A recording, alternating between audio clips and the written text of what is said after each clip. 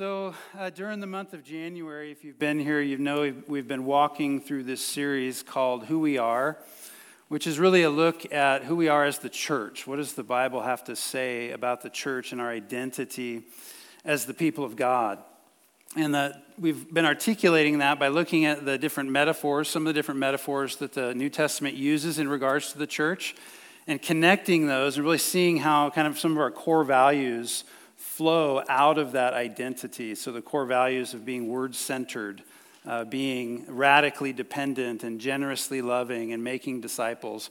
All those things are important and they flow from our identity.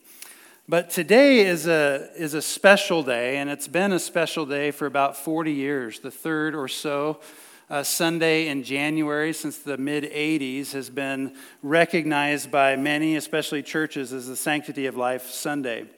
And it's really a Sunday where we commemorate the 60 million or so young lives who've been aborted legally within the United States since Roe versus Wade was passed into law in 1973. And this year is the 49th anniversary of Roe v. Wade. And if you've been following the news, you know that there is a case before the Supreme Court. The oral arguments have already been made of Dodds versus somebody in down south. And this is a case that could perhaps possibly actually overturn Roe v. Wade. And so there should be an opinion given by the Supreme Court here this year, hopefully by June in that. And I would encourage you to pray for that. I would encourage you to pray along with many others that the ruling would go in the right way and that the Roe would be overturned. Now, will that get rid of abortion in the United States? No, it won't.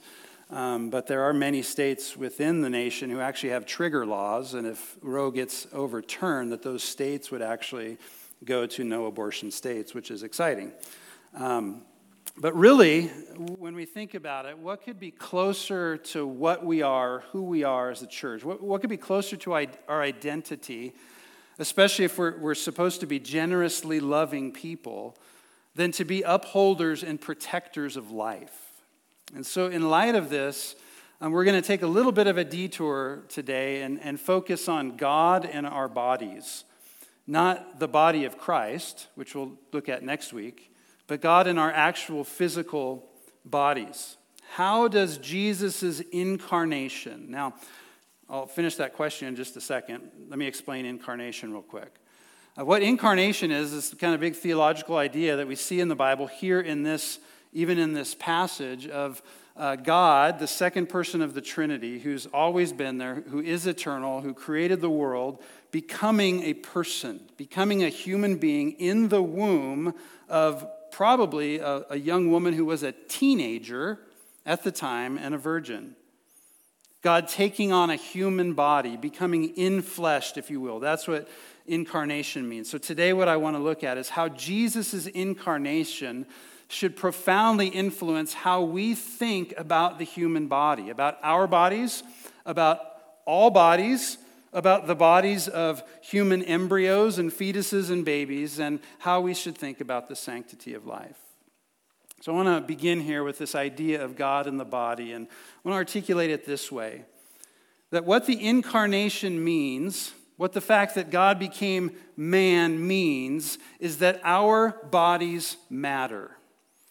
I'm going to give you a little bit of a historical and philosophical overview of one of the most dangerous heresies that actually arose in the very early days of the church. And it's a heresy against which faithful Christians continue actually to battle today, and it's a heresy called Gnosticism. And as a philosophy, Gnosticism was around before Christianity was around. It took many different shapes prior to becoming a Christian heresy. But when it was combined with Christianity, the Gnostics, as they were called, created a philosophy in which they basically taught that the physical world, the material world, was created by a demiurge, a lesser god. Not the supreme God, but a lesser god.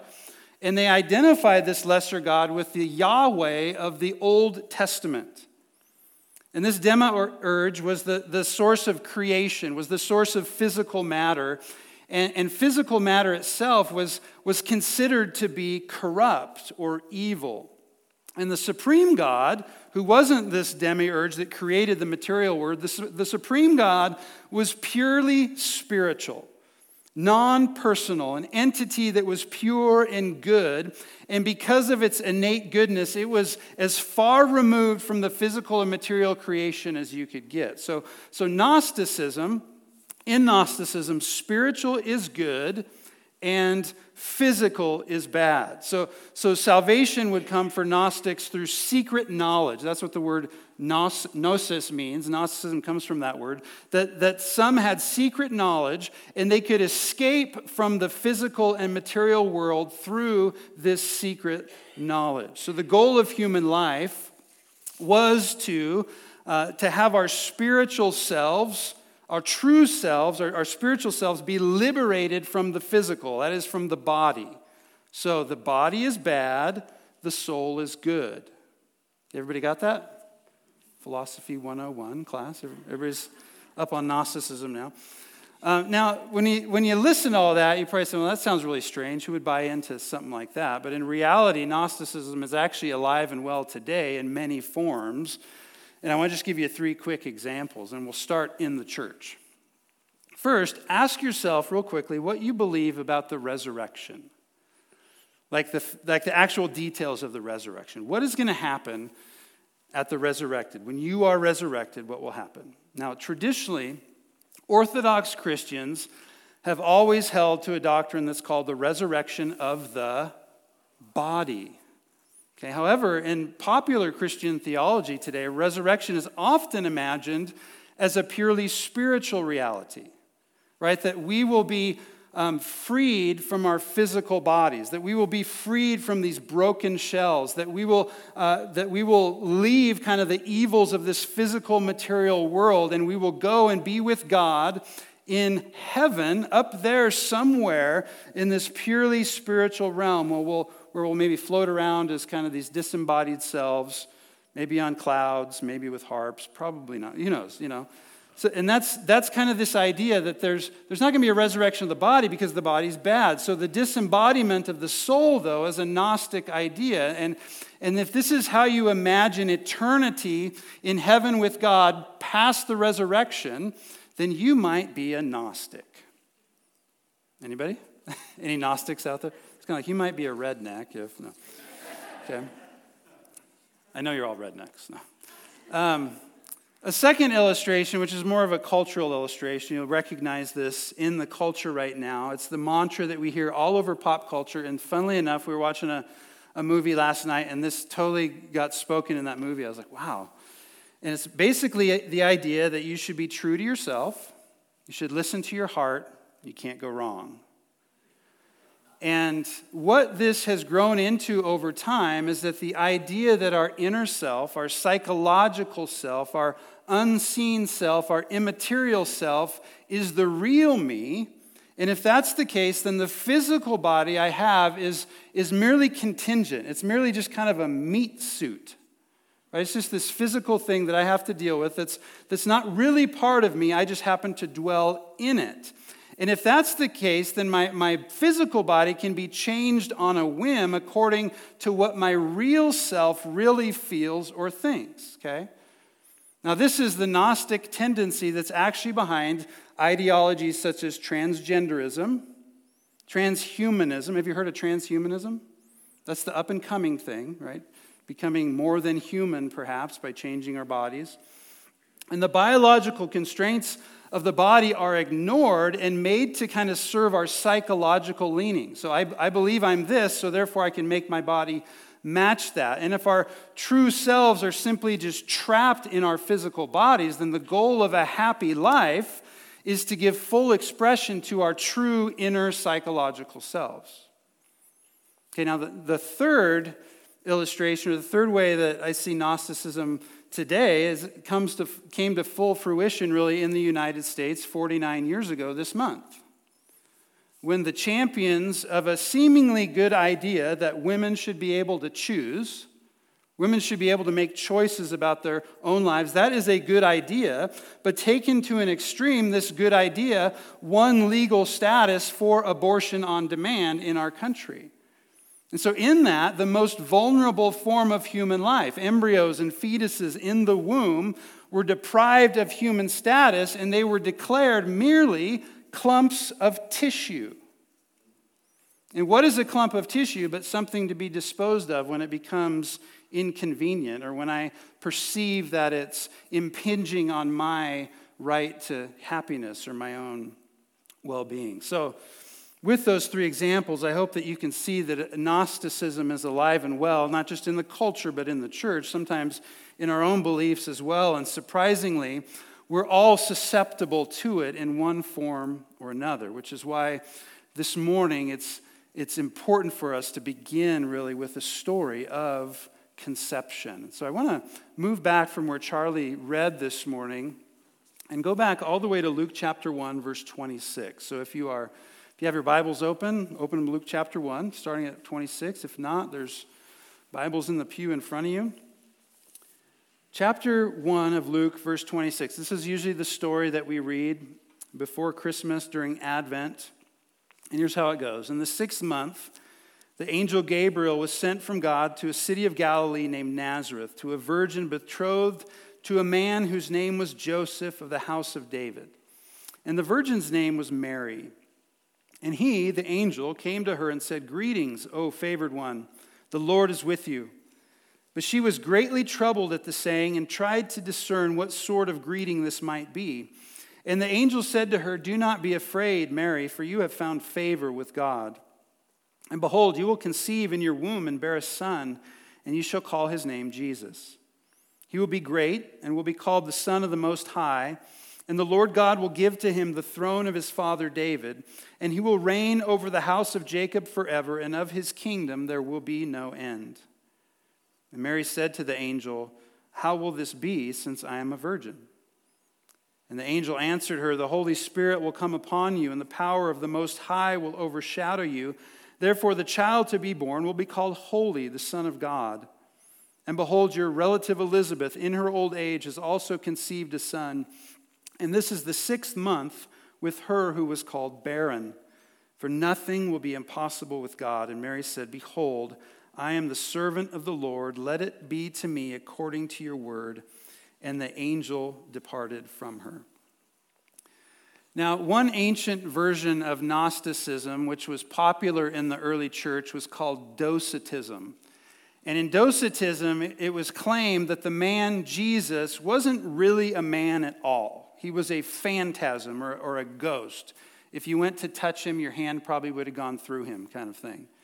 In other words, his body, what he had as a body, only seemed or appeared to be physical when in reality it wasn't. Now, why would they believe this? Well, if you think about Gnosticism, it's because a pure spiritual being like Christ could never take on the evil of human flesh.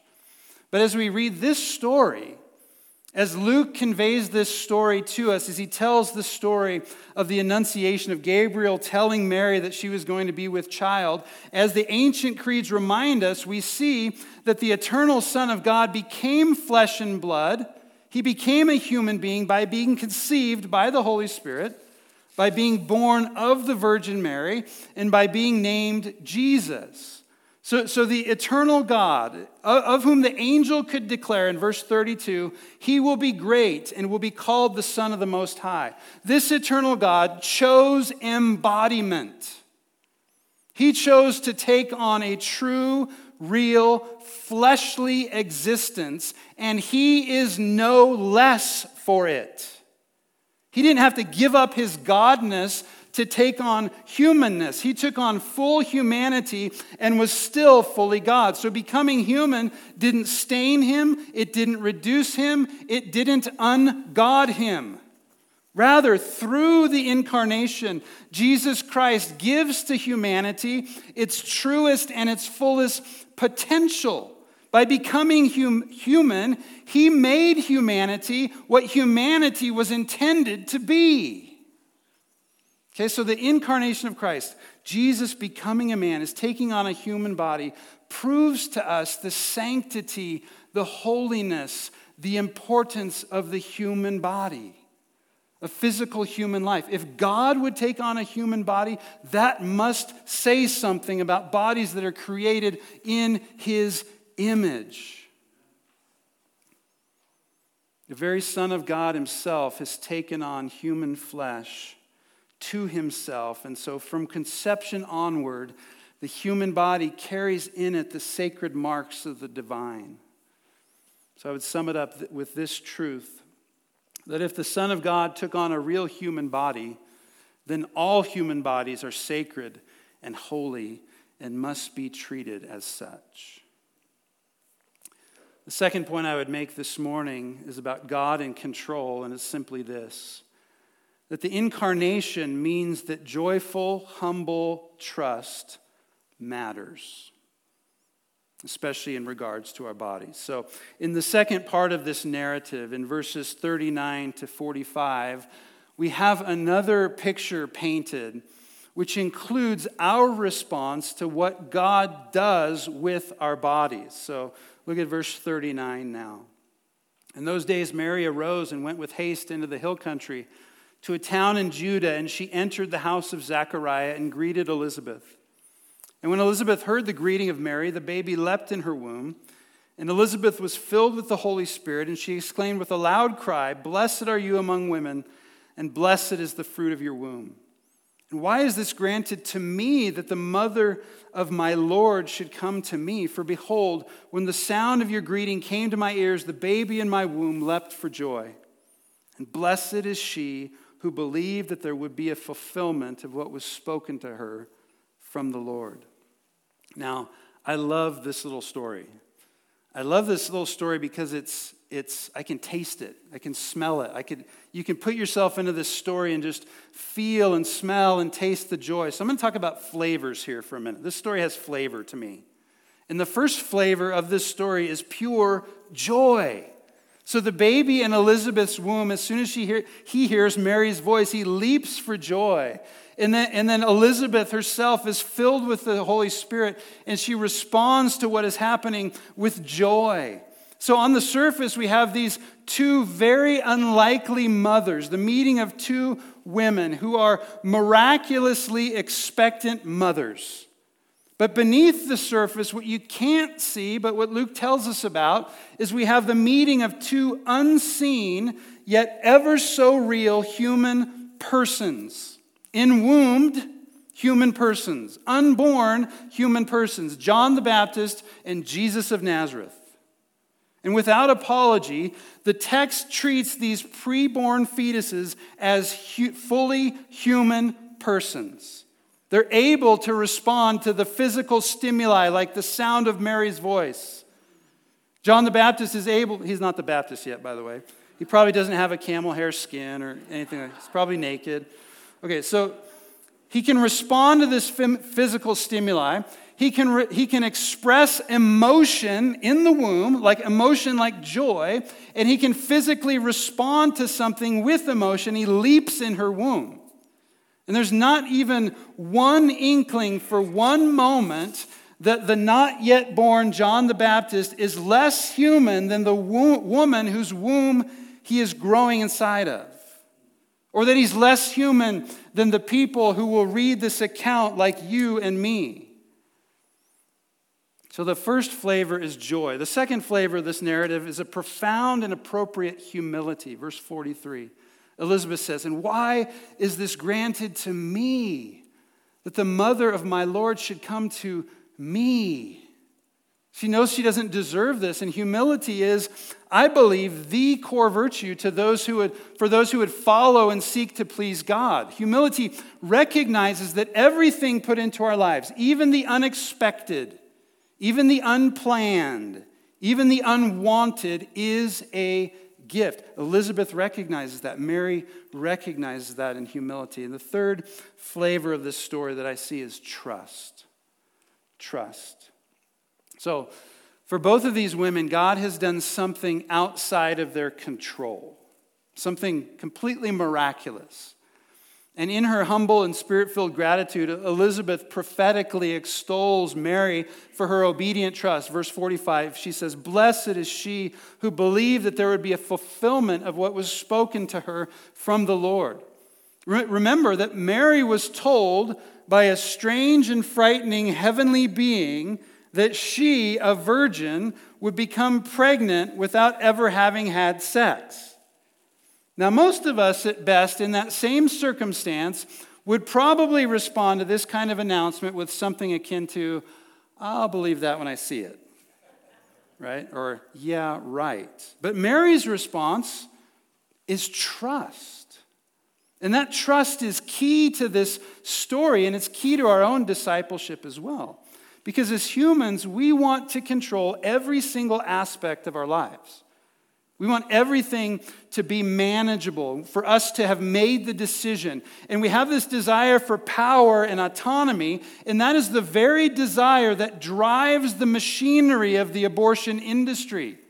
Because conveniently, a great inconvenience, a so-called mistake, such as a pregnancy, can supposedly be erased in an afternoon with supposedly little or no side effect.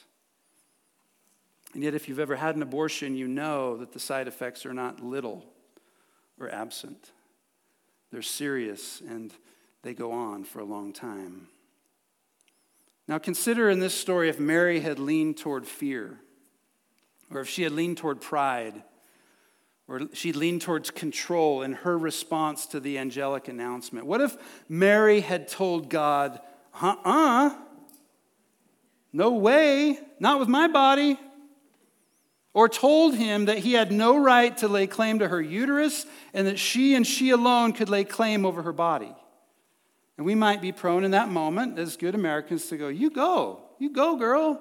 Go, Mary, fight the power. But that's not what Mary did. She didn't respond, or she didn't respond with trust because of some overwhelming patriarchy or a naive slavishness to her cultural. What she did was to submit to God's sovereign will, to his purpose for her life and for her body, even though it didn't make sense to her, and even though it cost her the control of the rest of her life.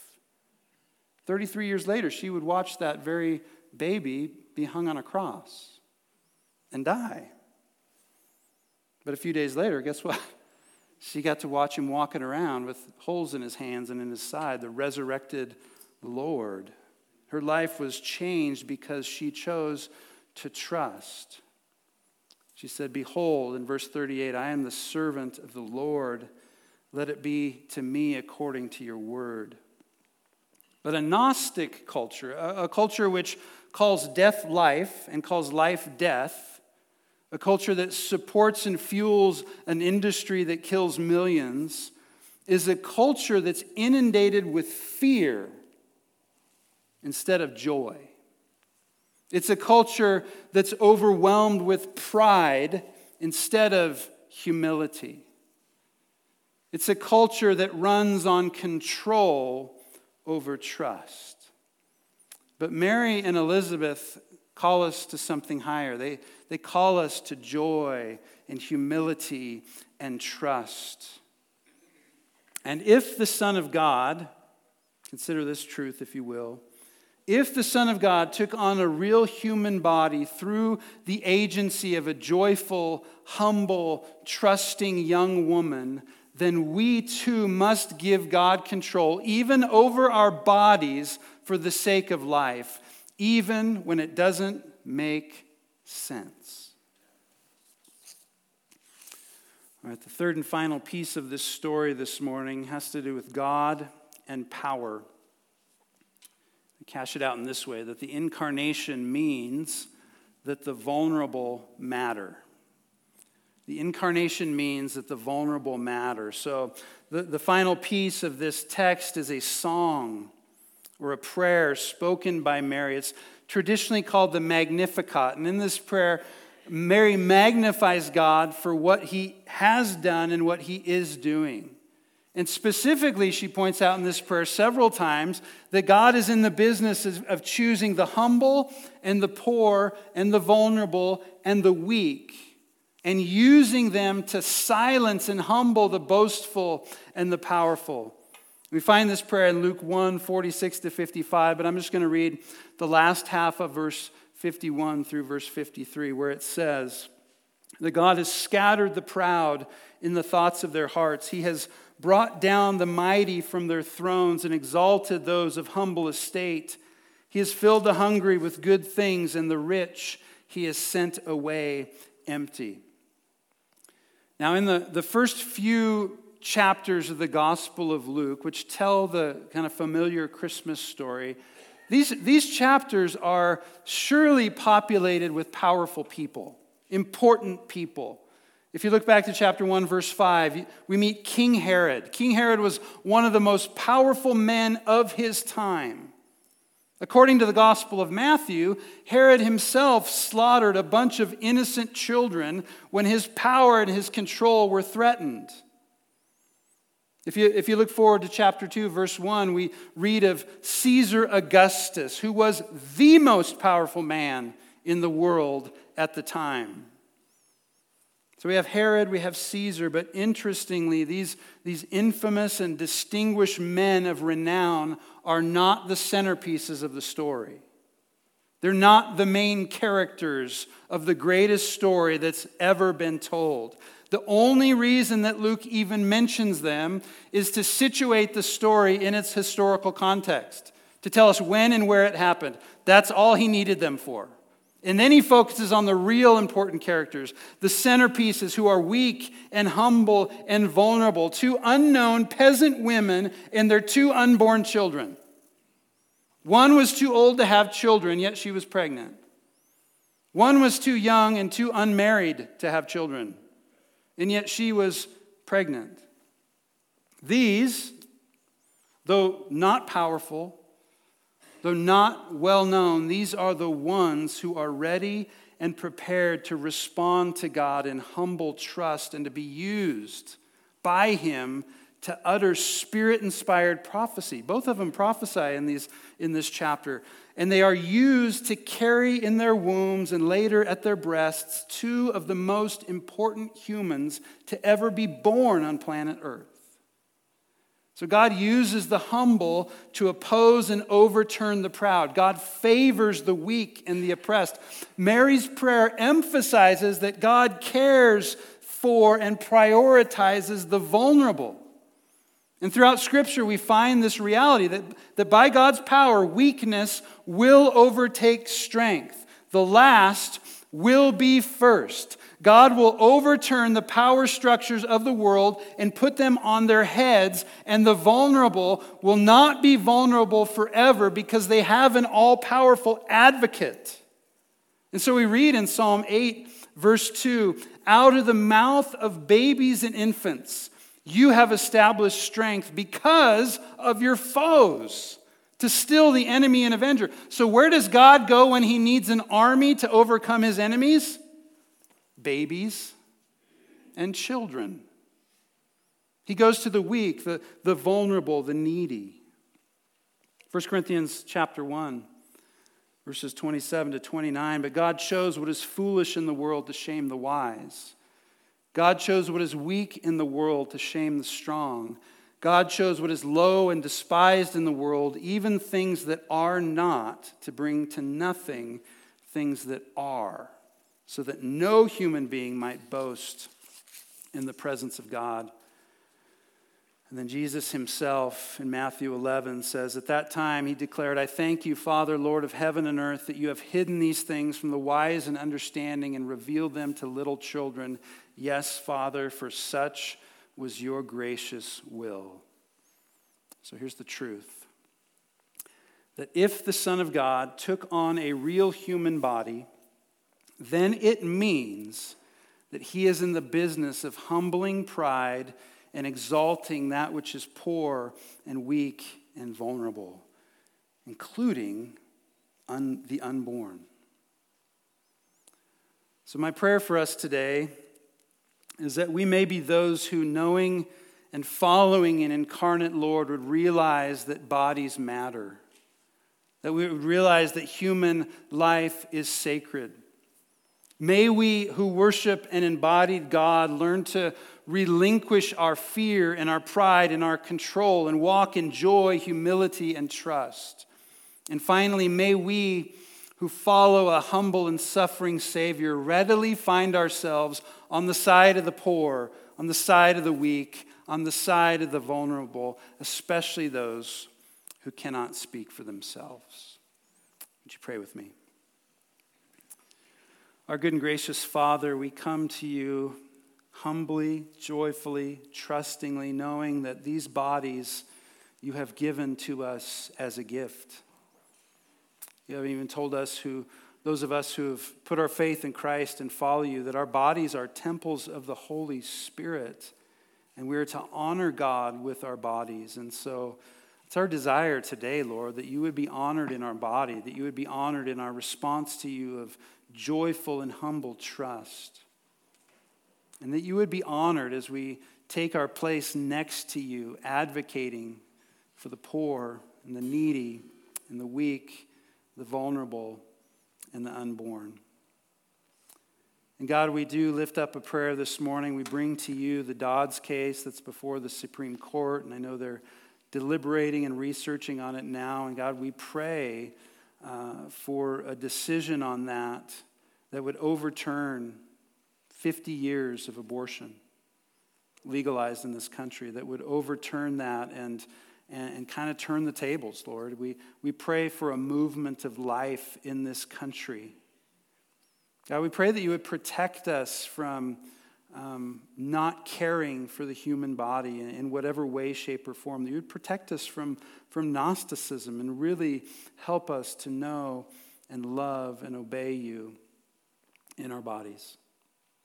So God, would you use us? Would you do your work in us and through us and in this city, in this community, in this country, and in this world, through our bodies? Would you be glorified in your name? Amen.